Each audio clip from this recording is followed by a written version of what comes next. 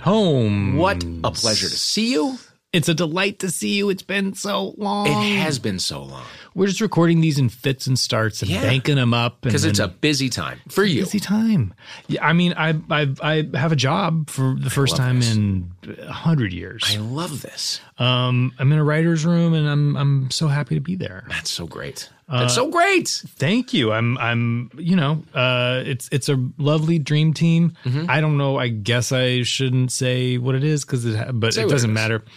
It's fine. I'll say what it is when someone more important has announced what it is, because I'm not important enough to. I'm not important enough to be the one to break the news. Okay. I know. I hate. But it's a sitcom. When Michael moved to L.A., I was like, when we met, he had just moved here, and he was, and I was like, "What do you do?" And he was like, "I'm a writer on a half-hour comedy." And I was like, "Oh, okay." Well, and we dated, and it was like not until like our second or third date where I was like, "Can you tell me where you work? Like, is this the Seinfeld reunion? Like, what's going on? Yeah. Like the mystery around it." And it was Schitt's Creek. Oh, which is a great show. Yeah. But I think he was just like, I don't know who this creep is. And I don't want him Googling me or something. Sure. I don't know. Okay. Fair enough. Anyway, how are you? I've never been better. Is that right? No, that's not right. Been better. I've definitely been better. Yeah.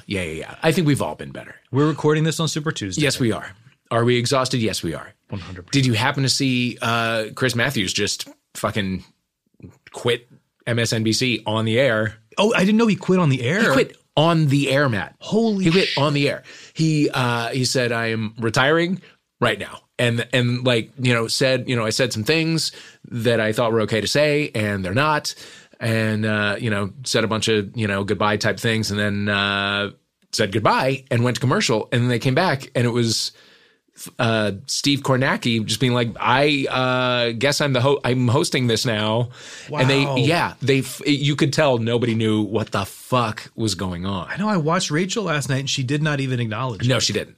No, because the regular shows just did their regular shows. Yeah. But like, he left them fully high and dry. He was just like, I think I'm going to retire as of this second. Goodbye. It is shocking when you stack up all of the things that he has said in the past. It is shocking that he's gotten by as long as he is the worst. Insane. I mean, I have a love for him only because he's so unintentionally hilarious. Yeah. He's always been the wackest. He went to Holy Cross. He went to my alma mater. Oh.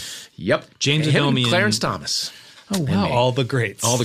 James Adomian does the funniest Chris Matthews. Obviously, of course, it's the funniest. But, but yeah, poor Steve Kornacki. We should get him at some point. Oh, that's right. He's gay. He's gay. I have some trouble with his accent. Really? But you know what? If we get him, I'll let him know. Okay. We'll get into that. We'll something about it. Sometimes people lean too hard on their accents, and you're like, I don't buy it. Oh, interesting. I have not had that problem with him. That he is. Sometimes I think people make the mistake of thinking this accent will, be my personality. And it's like, no, it's not enough. Interesting. I've never found that to be an issue. I find him so aggressively nerdy that it is almost hot. I can see that. Yeah. I get it. Passionate about dumb bullshit. I don't know. I like that. What else is happening? Have you watched Love is Blind at all? I'm at the very beginning of Love is Blind. Like I episode finally 1? gave in. Yeah. Oh, yeah. Thoughts? I know that I'm going to fall in love with it. Mm-hmm. My attention span has been greatly diminished. Sure. But I know that I know I'm in. Have you met the guy who identifies as bi/fluid? Yeah. Should we book him? We could. Why not? Yeah. Why not? We are trying. I'm just going to say this now. I'm going to speak this out into the universe. Manifest it. I'm going to manifest it. I'm going to manifest this truth. We have a Friday 40, the game show that Scott Gimple and I do at Dynasty Typewriter. Scott didn't think he was going to be able to make it because of South by Southwest. Guess what? His thing's been canceled because of coronavirus. He can make it now. Ooh. So we're up the night of the 13th, 8 p.m. That is a Friday. We are trying. We will secure Joey from The Circle as a contestant. Yeah. I want to meet him in real life in the worst way, and this is how I'm going to do it. This is Friday, March 13th. Friday, March 13th, I'm asking 8 for p.m. myself because I have never. I'm a terrible friend. I've never come to see the okay. Friday 40. It's okay. It's okay. And this should clearly be the one I come to. Well, yeah, when it happens, when it's When, secured, which not it if. is going to be. It has been I announced believe here. it. I believe it. I've manifested it. I unfortunately am probably not going to get a chance to see The Inheritance. That's right. The she's Inheritance. closing. This is such a bummer. It's closing March 15th. If Yep. you are in New York or you're going to New York, get yourself a ticket or a couple tickets because it is It up. it's a two-parter. It's a longer experience, but a powerful one. And we recorded this a while ago when I was in New York with Jordan Barber, who's in the Broadway cast. He is incredible, a friend of the show. Nigel Campbell set this up for us. I have to give a shout out to Nigel. I love you. And you had to Skype in with us I was right here from here. where you left me. And we missed you terribly. Well, I'm there, Matt. Yeah. Maybe not. I like to be able to touch you during the interviews. I understand. And mostly play with your hair. All right. And so we have an incredible conversation about the show. Granted, we did. I think we all assumed this. This was going to run for a long time. Seemed that way. But hopefully, it will make its way around the country. Or Yeah. No, it will. It's going to. Certainly will. It has. It has done that. It's this. We're secreting. It is a great touring worldwide success. After that I you have seen 3 times. After you see Joey from The Circle in the Friday 40 on March of, then get yourself a ticket to Be The a person. Inheritance. Be a person of contrasts. Wherever it is. Jordan Barber after the break.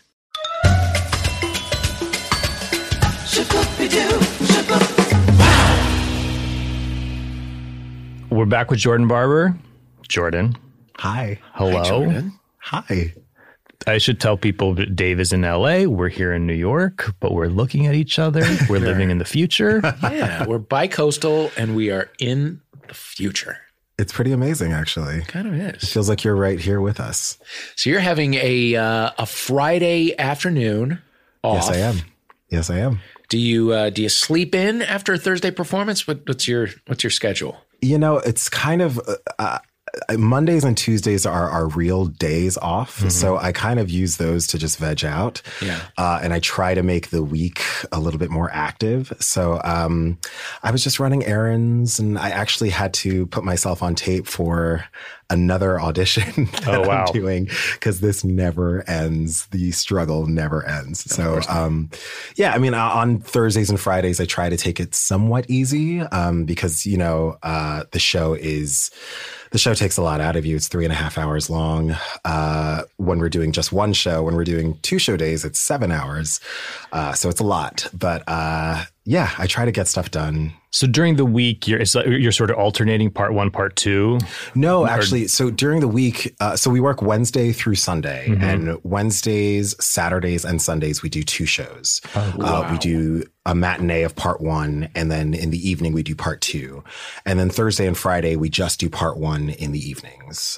So there's never a day that we do part 2 by itself. Oh, got it. Yeah. So part 1's getting a little more love than part 2. I think that maybe because it's a bit of a gamble, doing a show like this, I think that they're sort of banking on people maybe taking the chance of just seeing part 1. Yeah. And if they're into it, which most people are, yes, they'll come back and see part 2.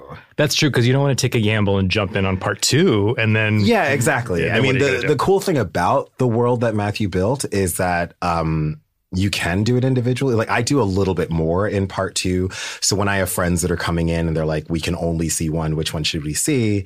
I sort of sadly say, if you could only see one, come see part 2, because I do a little bit more in it. And I'm always a little worried that they're not going to understand exactly what's going on. But they, after the first 5-10 minutes or so, they kind of hook into what we're doing and they don't really have any trouble. But I would definitely recommend seeing both parts. I'm doing the full Sunday. We're doing the part whole 1 marathon. matinee. Then Okay. How much time are we getting off in between? You're going to get about 2.5 hours. Oh, great. Yeah. We end at 4:30 and then the next show will start at 7. Oh, you can have a nice leisurely dinner. Exactly. Process. Exactly. Debrief. Yeah. It takes a lot out of you. I'm prepared for this to be harrowing.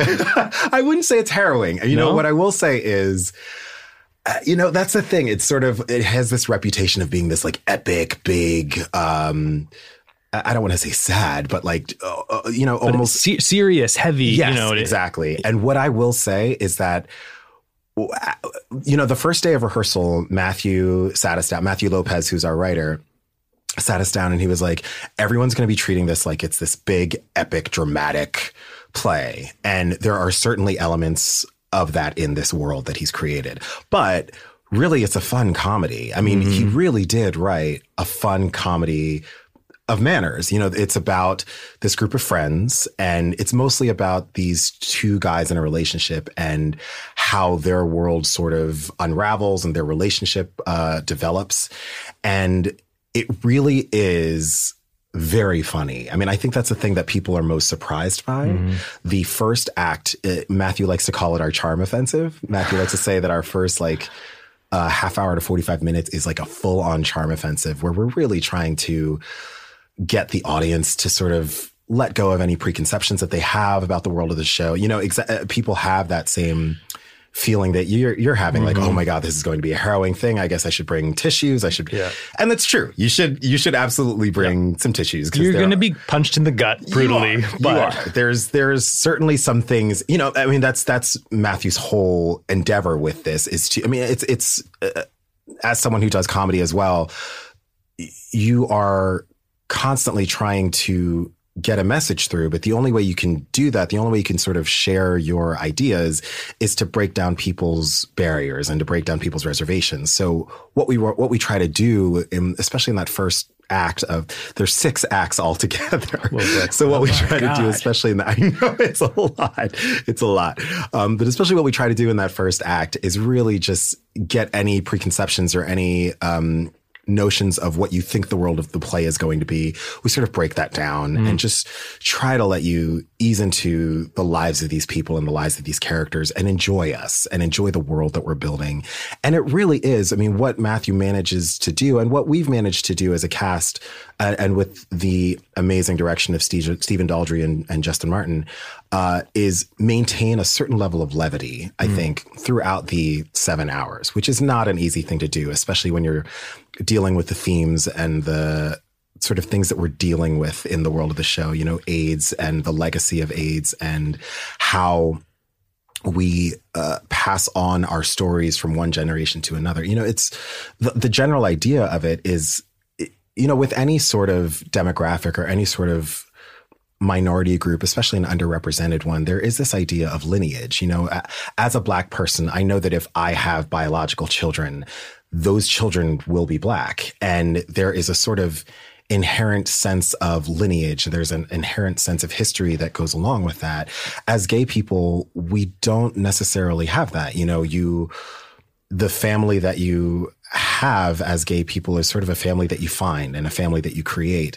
And the only way to pass on our lineage or to pass on our legacy is through story and through communication. And so the play is really about sharing those stories and sharing the idea of who and what we are.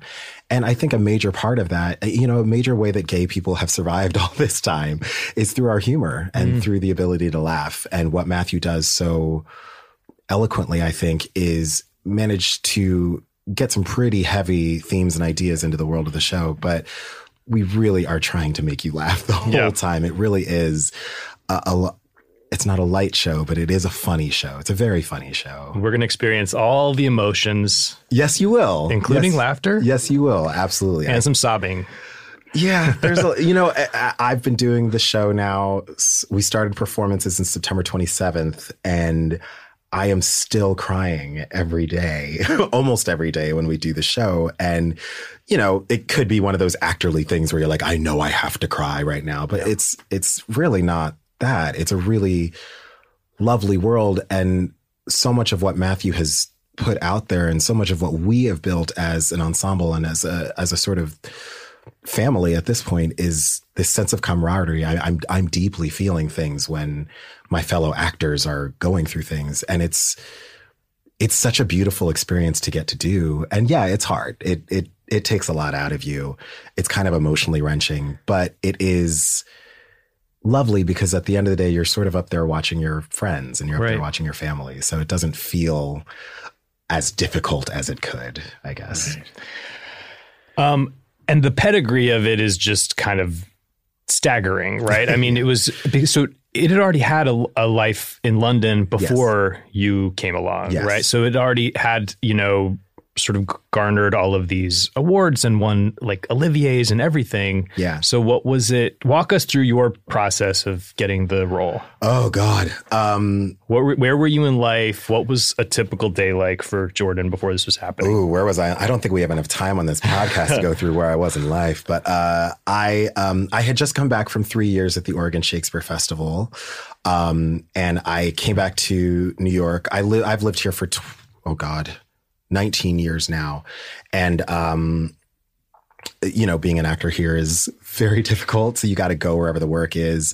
And I've been really lucky in my career. This is my Broadway debut, but I've gotten the chance to work with Peter Brook. I lived in Europe for a year and toured around Europe and Asia with Peter Brook's company. And I worked with young Jean Lee, who actually just had a show on Broadway last year called Straight White Men. Oh, yeah. I toured with an earlier show of hers called The Shipment, and we toured all over the world. We went to the Sydney Opera House for a festival that was curated by Lou Reed. And then I just did 3 years at the Oregon Shakespeare Festival. So I've had this like really cool and varied and weird career. But you know, there was always that specter of Broadway that I'd never gotten to. And any actor, they can tell you, oh, I don't have any sights for Broadway or anything. Everyone wants to get on Broadway. It's just one of those things that once I remember saying this to my sister after I booked the part, like, oh, I can, no matter what happens for the rest of my life, I can always say that I'm a Broadway actor, which is really cool. As far as getting to the show, I went through 4 rounds of auditions in June. The first 3 were like the casting directors. Next round was the addition of Stephen and Justin, our director and associate director. Then we added Matthew, the writer. That was the 3rd round. The 4th round was a 3-hour callback. It was a group callback. It was a nightmare. It was a fun nightmare, but it was a nightmare nonetheless. And in which we got like 20 pages the night before, and they said, don't worry, you don't have to be off book or anything. But we were reading those for the next day. And then, so that all happened. Then I didn't get it. I did not get the part. But I think that they were sort of just like seeing what else is out there and seeing, you know, they were sort of keeping me on the back burner because they liked me. And then about a month later, they called me back and said, you know, we really actually want to see you again for this. So I was actually on the other side of the country and I had to fly myself back for I guess this would have been my 5th audition now. Oh my God. So this is now a week or 2 before we start rehearsals. And they had me audition again. Found out that I got it. And then I ended up going into rehearsals. This would be August. Now, you talk about the sort of legacy of the show. I was incredibly intimidated walking into that room. You know, we have Matthew Lopez, who this is his Broadway debut as well, but he's had a really established and lovely career. Then you have Stephen Daldry, who is this legend who's done, you know, Billy Elliot, The Hours, The Reader. He's responsible for The Crown. I mean, to say that I was intimidated would be an understatement. But and a lot of the original cast, and as well. the 5 main cast members were back with us as well. And so, what was nice for me was that we had. When you see the show, there's like sort of a bunch of characters that are on the periphery that, I guess, literally and figuratively, actually, that sort of interact with the main players and help tell the story and help move the story along. And all of us are from New York. All of us are new to the process here. So it was cool because we sort of got to start over while also building on something that they had already created in London. And what was really exciting, what Matthew really wanted to do was really build it around this group of actors. So, you know, I think it's something like 30% of part 1 and like 70% of part 2 changed from London to Broadway. Oh, wow. Because they really did want to cater it for the actors that they were working with and wanted to make it specific to, you know, there's so much in the show that's just about life in New York. And there were things that a London audience wasn't necessarily hooking into that we wanted to make a little more tangible for a New York audience, or we wanted to make a little more applicable for a New York audience. And Matthew was really open to Matthew's work ethic is so admirable because he just really wants to, he's always trying to perfect it. He's always trying to make it better, whatever that means for an artist. And it was exciting because he was really open to suggestion, was really open to working and collaborating with the actors.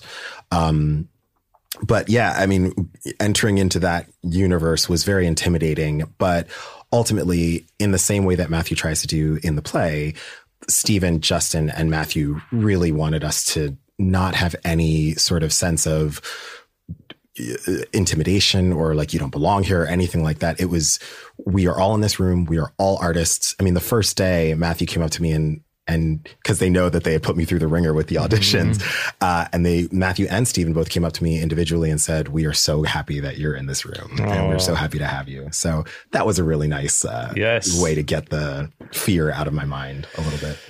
And how much longer are you doing it? Right now we're open-ended, so we could run as long as audiences want to keep coming and seeing. Right now we are selling tickets, I believe, through June 8th, something like that. So yeah, we're here for at least a few more months, and we'll see. I mean, I know that they're definitely trying to keep us open through the Tonys and see how that all pans out. And if we get some Tony noms, and especially if we get some Tony wins, I think we could be here for a little while. I feel like it's happening. Yeah, it's exciting. Do you have time to consume anything else? Movies, TV?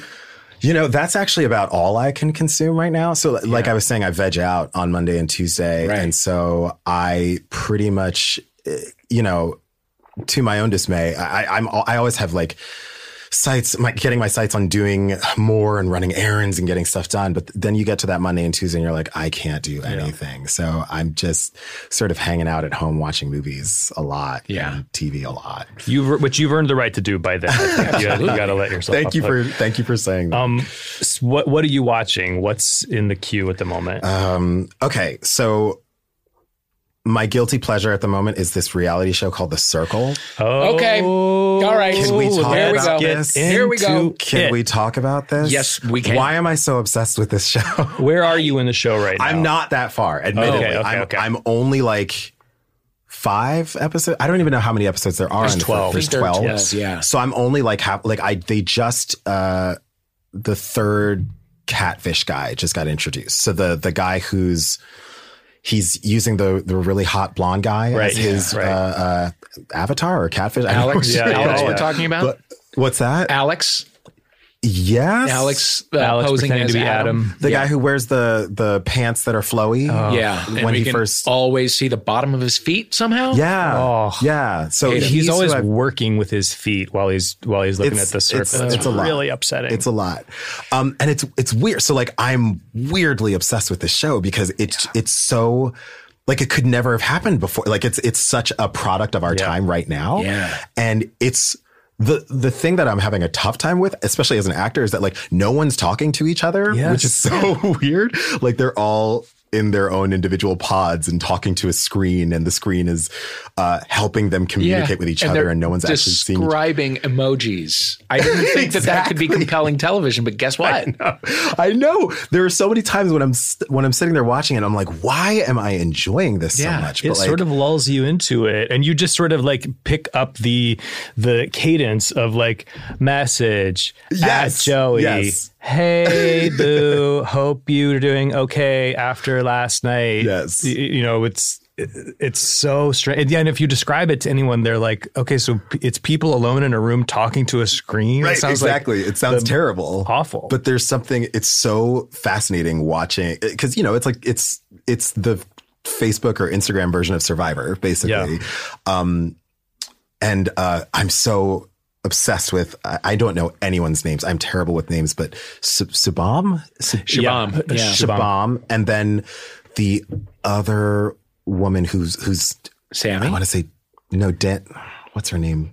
She has a Z in her name. Mercedes, there's Karen, who's pretending to be Mercedes. Yes. I mean, and again, I'm only like halfway through the season, so I don't even know who's coming up. But like, I'm so obsessed with the two of them.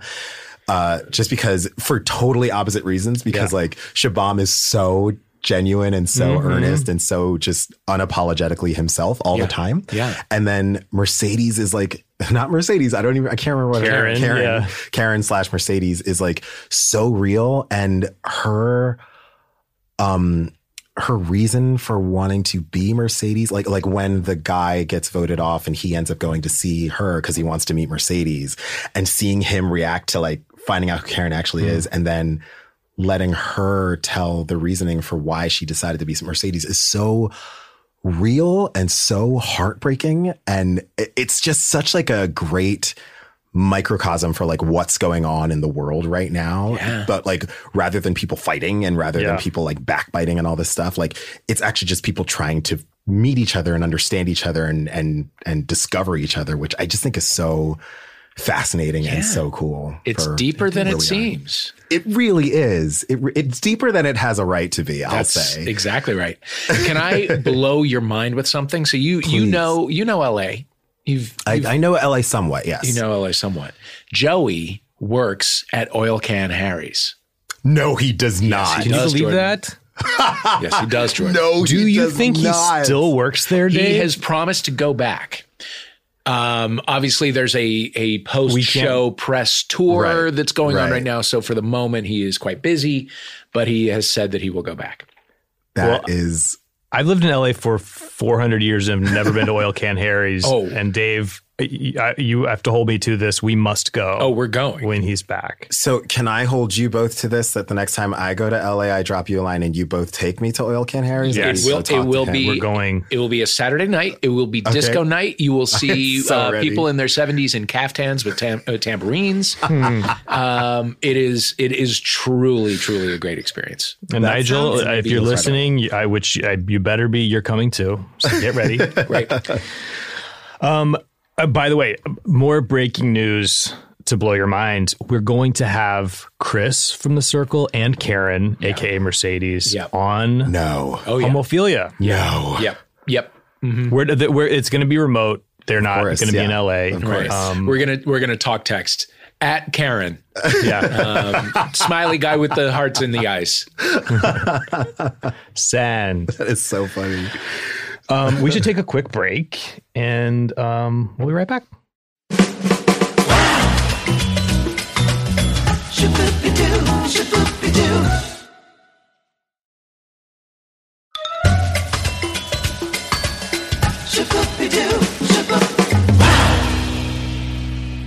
And we are back with Jordan Barber. Hi. Jordan, when you're not acting on Broadway, what's happening in your dating life at the moment? Oh, God. Oh, we're going right into it. Yeah. So I guess I'll just talk about this. I've kind of openly embraced polyamory now. Oh, wow. Okay, Jordan. Which has been new and exciting. And I have two guys that I've been seeing. One, his name is Jose. He's lovely. He's the most wonderful man in the world. And he's a stylist. He lives here. And the other guy that I'm seeing is this Australian actor named Grant. And he's in and out a lot with work and life and stuff. But the dating life has actually been pretty good. I had a really intense relationship like 5 or 6 years ago that like ended not so great. I was cheated on in a pretty bad way. And it kind of turned me off to the sort of traditional model of relationships a little bit. And also, sort of what we were talking about earlier with regard to as gay people, we sort of choose the families that we have.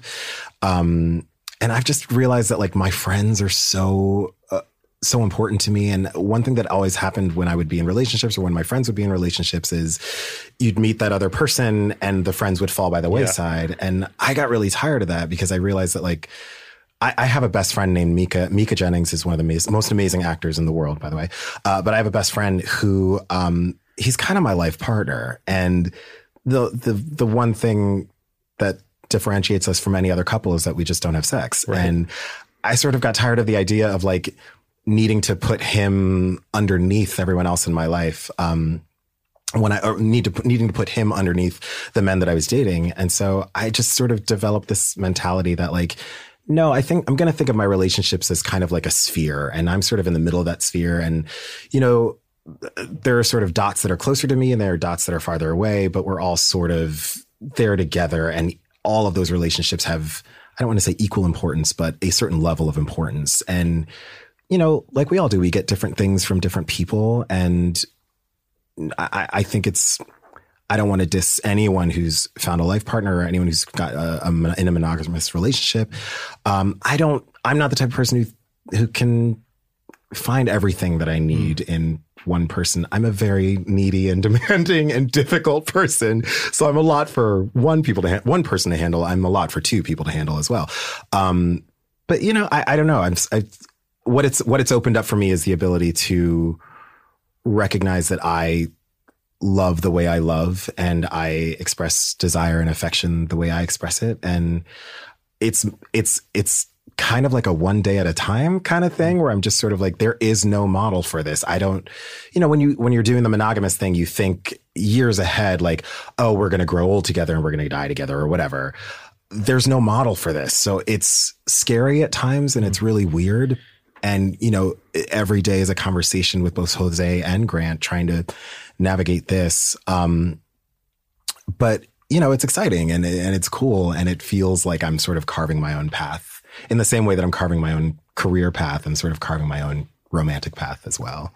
And what did one come first? Was Jose first? Yeah. And then, so I was doing a show and Jose came to see it and we ended up chatting and then we started dating. And so that sort of took off the way it was. And then Grant and I crossed each other's paths a couple months later and he and I sort of started talking. His situation's really complicated because he's actually from Australia. I won't give away too much of his life, but he's got a lot going on in his life as well. So yeah, it's been this weird thing where I'm sort of just navigating it day by day. And so was the idea that you were in a monogamous relationship until you met Grant and realized you didn't want to? No, I knew when I started, I knew before I started dating Jose that I've been kind of thinking this for a few years now, that the sort of traditional model of relationships, or at least a monogamous relationship, I think just wasn't working for me. And again, there's absolutely no judgments or no criticism for anyone for whom that is what they want, but it just wasn't for me. And I was never really feeling fulfilled or happy. That's not to say that the men that I'm seeing right now are not fulfilling me. I mean, they are. That's sort of why I'm remaining open to them. But it's just a way of not putting, I don't want to say not putting pressure on the relationships, because there's certainly expectations and there is pressure on these relationships the way there is with any relationship. But I think it just takes a lot of the things that I don't feel have worked for me in the past and is just trying to make it work for me now. And who knows, eventually I perhaps could decide with one of them that I want to be monogamous, or I could decide that relationships in general are just not for me anymore at all. And, you know, I'm really trying to follow whatever path I'm going on right now. And are you, sorry if I'm asking too many questions about sort of the rules, but I'm always just fascinated by, kind of the logistics. Do they know each other? They do not. Okay. And that's by design? That's kind of by design. Okay. I mean, you know, there's been talks about whether or not we should all meet up, and I, you know, just for there will probably come a day where they may meet each other. For right now, it's not really something that I think is necessary. But yeah, it's just sort of they don't know each other. And other than the two of them, you're are you open beyond that? Are you? Yeah, you're able to sort of. Yeah, I can continue seeing other people. I can see who I want when I want. I mean, it's great. As you can imagine, right now it's really difficult juggling two boyfriends and a Broadway show. So it's kind of a lot, and I'm not necessarily looking for anyone, but like I said, what the mentality of it really is just trying to remain open to any and all things that life throws at you, be that romantic, be that career-wise, be that any different way that can manifest. And so really it's just me attempting to not put boundaries on myself, not put rules on myself and trying to break free of a lot of the like old heteronormative ideas of what a relationship is and what a relationship has to be. And, you know, there are a lot of people who think that I'm trash, and there are a lot of people who think that like that this doesn't make sense and it won't work, and maybe it won't, and maybe they're right. But there's an interesting road that I'm on right now, and I'm in my mid-30s. So I'm like, I think I kind of have a sense of who I am and what I'm doing. So yeah, it's been interesting sort of walking that path. But the rules that would define you as trash are based on ideals and ideas and concepts that don't apply to us. Exactly. I mean, the sort of, yeah, I mean, the anyone that would call me trash for what I'm thinking right now is kind of, I think, feeding into these old ideas that are established by heteronormativity. And like, you know, this idea that like, well, because one thing I've gotten is a lot of people, not a lot, but some people have said, you know, we fought for marriage equality and we fought for this. And I'm like, yeah, absolutely. We fought for marriage equality because civil rights is a thing that we should all have.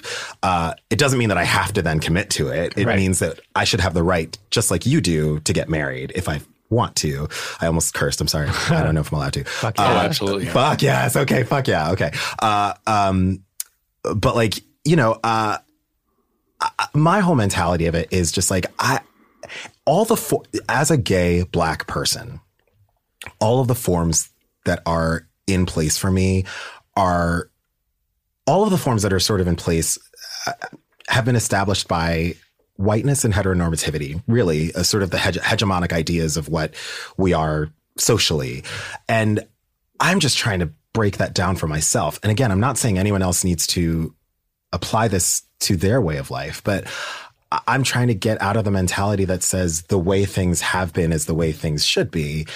And as long as I'm not hurting anyone, as long as I'm not breaking any laws, any reasonable laws, I think that, you know, anyone that would call me trash is dealing with their own insecurity and dealing with their own bullshit. And it's not really on me to take that on. So you can call me trash if you want to. I've been called way worse. And no, they're trash. I mean, come on, you know, and one thing I've realized at this point in my life, just getting to where I am, is that like, you know, anyone that feels the need to label you or anyone that feels the need to denigrate you is doing it because they're riddled with insecurity and they don't understand themselves.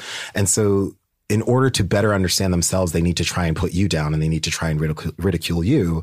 So to that, I say, you know, fuck off. And like, if you need to, that's fine. I don't give a shit. So like, you can do and say whatever you want, but I'm still going to live the life that I'm living the way I want to live. Yeah. And I'm going to try as hard as I can to take care of the people that I love and to take care of the people that I care about and do what I'm doing and break down all these fucking models of, you know, crap that you know, these models that have told me that I'm less than a man or that I'm less than a human or that the way I love is sinful. And I choose not to hear it. I choose not to live that life anymore. And it's given me a lot of agency and a lot more self-esteem, to be completely honest. I don't hate myself anymore the way I did for a long time, because all these structures that told me I wasn't good enough or that I wasn't, or that I was a sinner or that I was an awful person or that I was dumb, I just don't let them rule me anymore. So that's beautiful. Sorry, it really is. Listen to like an Oprah or Iyanla Fix My Life special or something. Which is another thing we could go on. Which is another show that I'm obsessed with. Oh, it's the best show on television. They're casting now, by the way. They're casting for the new season now. Yeah, I just saw it on Instagram. Oh, of Iyanla? Yeah. We should let her listen to this episode. Maybe she'll fucking hear me. She may have some I gotta work on that boy. She may have some thoughts. Or maybe she's going to be like, can I sit with, can he teach me something? Hey, right. I would love to hang out with Iyanla. Have some chats. Polyamory coach. Do you have a spiritual practice? I don't.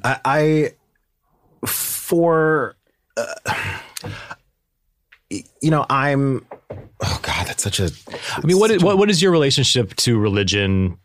I grew up Baptist. I grew up in a pretty, I would say my immediate family was sort of like nominally, I don't want to say nominally Christian, because my parents are, and my brother and his family are I don't know if they all still go to church. I know my mom still goes to church, but we were raised Christian. We were raised, which a lot of that is me in high school rebelling against, or I wasn't even rebelling at that point. It was me feeling so conflicted because I was understanding all these things about God and understanding how I fit into it and realizing that everything I was thinking, feeling, and doing was a sin. And everything that I was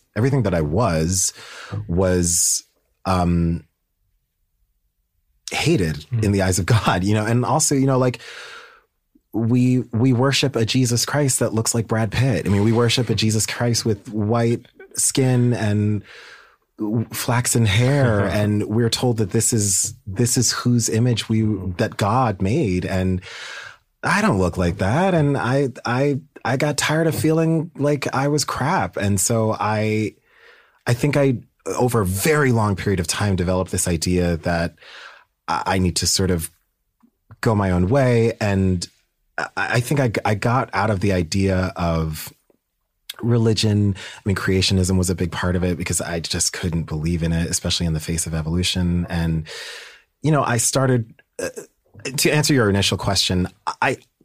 This sounds so goopy of me. And by goop, I mean Gwyneth Paltrow, but it sounds so like new agey, but I kind of believe in energy. I believe that I don't believe that there's anything in the world that can't be understood.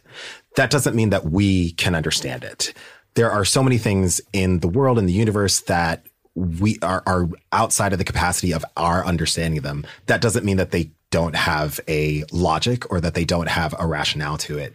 The idea of God, and I don't want to offend anyone, but like the idea of God is inherently illogical, right? And it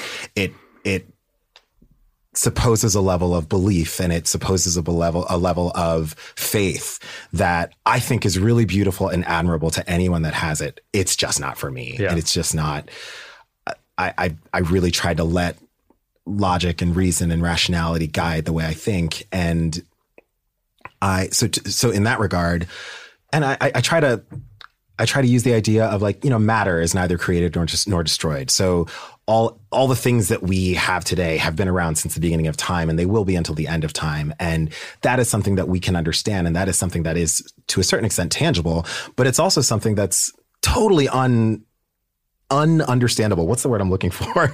It's totally something that we can't incomprehensible. Fathom. It's incomprehensible. Thank you. It's something that's totally incomprehensible. It's something we can't fathom.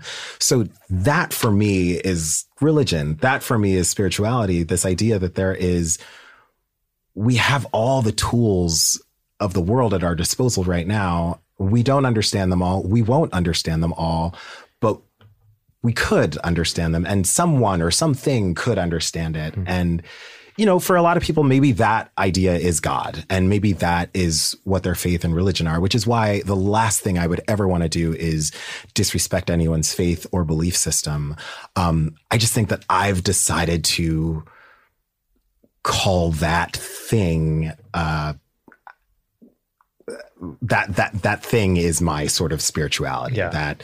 That idea that the world can be understood, but we won't necessarily understand it. It's an unsolved mystery. Yeah. But we're comfortable with. Like the show I used to watch in the 90s with my mom, Unsolved Mysteries. That's your religion, right? That's my religion.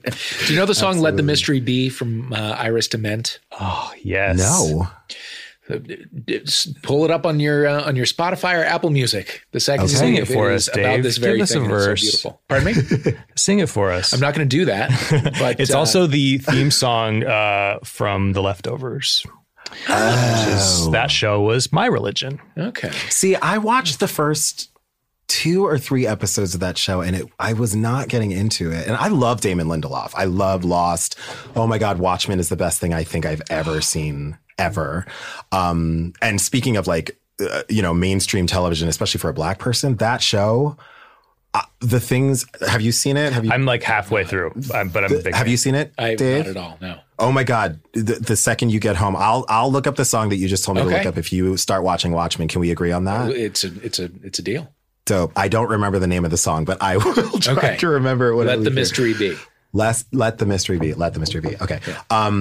You asked me what I was watching. I mean, Watchmen is something that I think everyone in the world needs to watch. I mean, it deals with the the 1921 massacre in Oklahoma that no one talks about, that history has sort of, I won't say forgotten, but, it was a massacre of a black town, Black Wall Street, the successful black community that was destroyed because white people didn't like it, basically.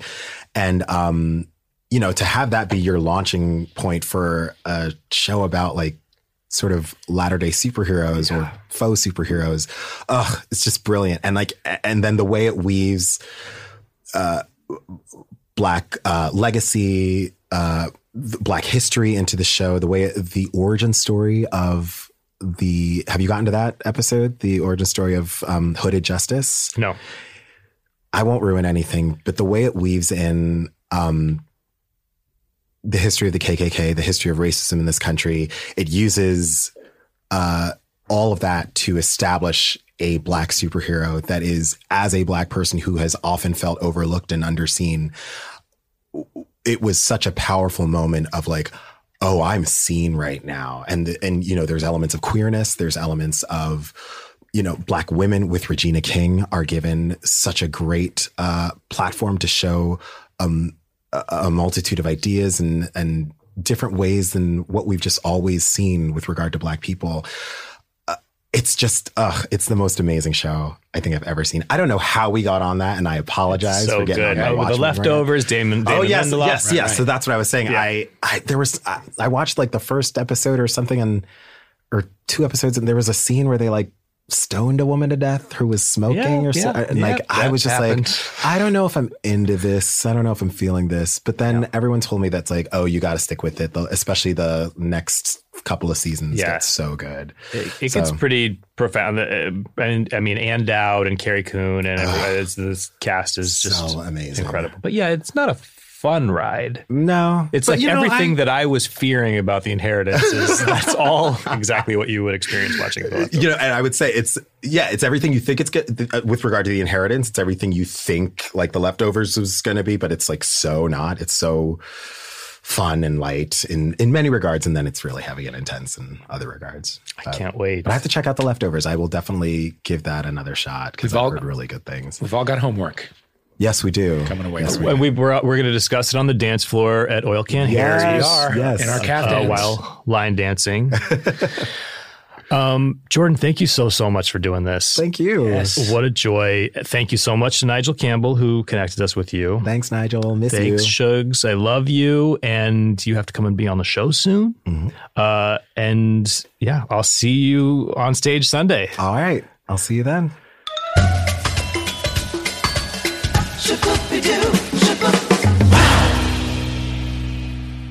Thank you to you for listening.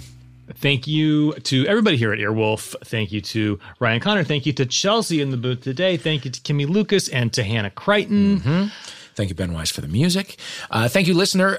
We sure would love it if you would rate and review us on Apple Podcasts. It definitely helps us get the word out to 5 stars only, please. 5 stars only, please. And go to podswag.com and you can get your homophilia swag. You can get swag for all of your other favorite shows. Mm-hmm. And, take a picture of yourself in a cute homophilia t-shirt and tag us. Yeah, do it.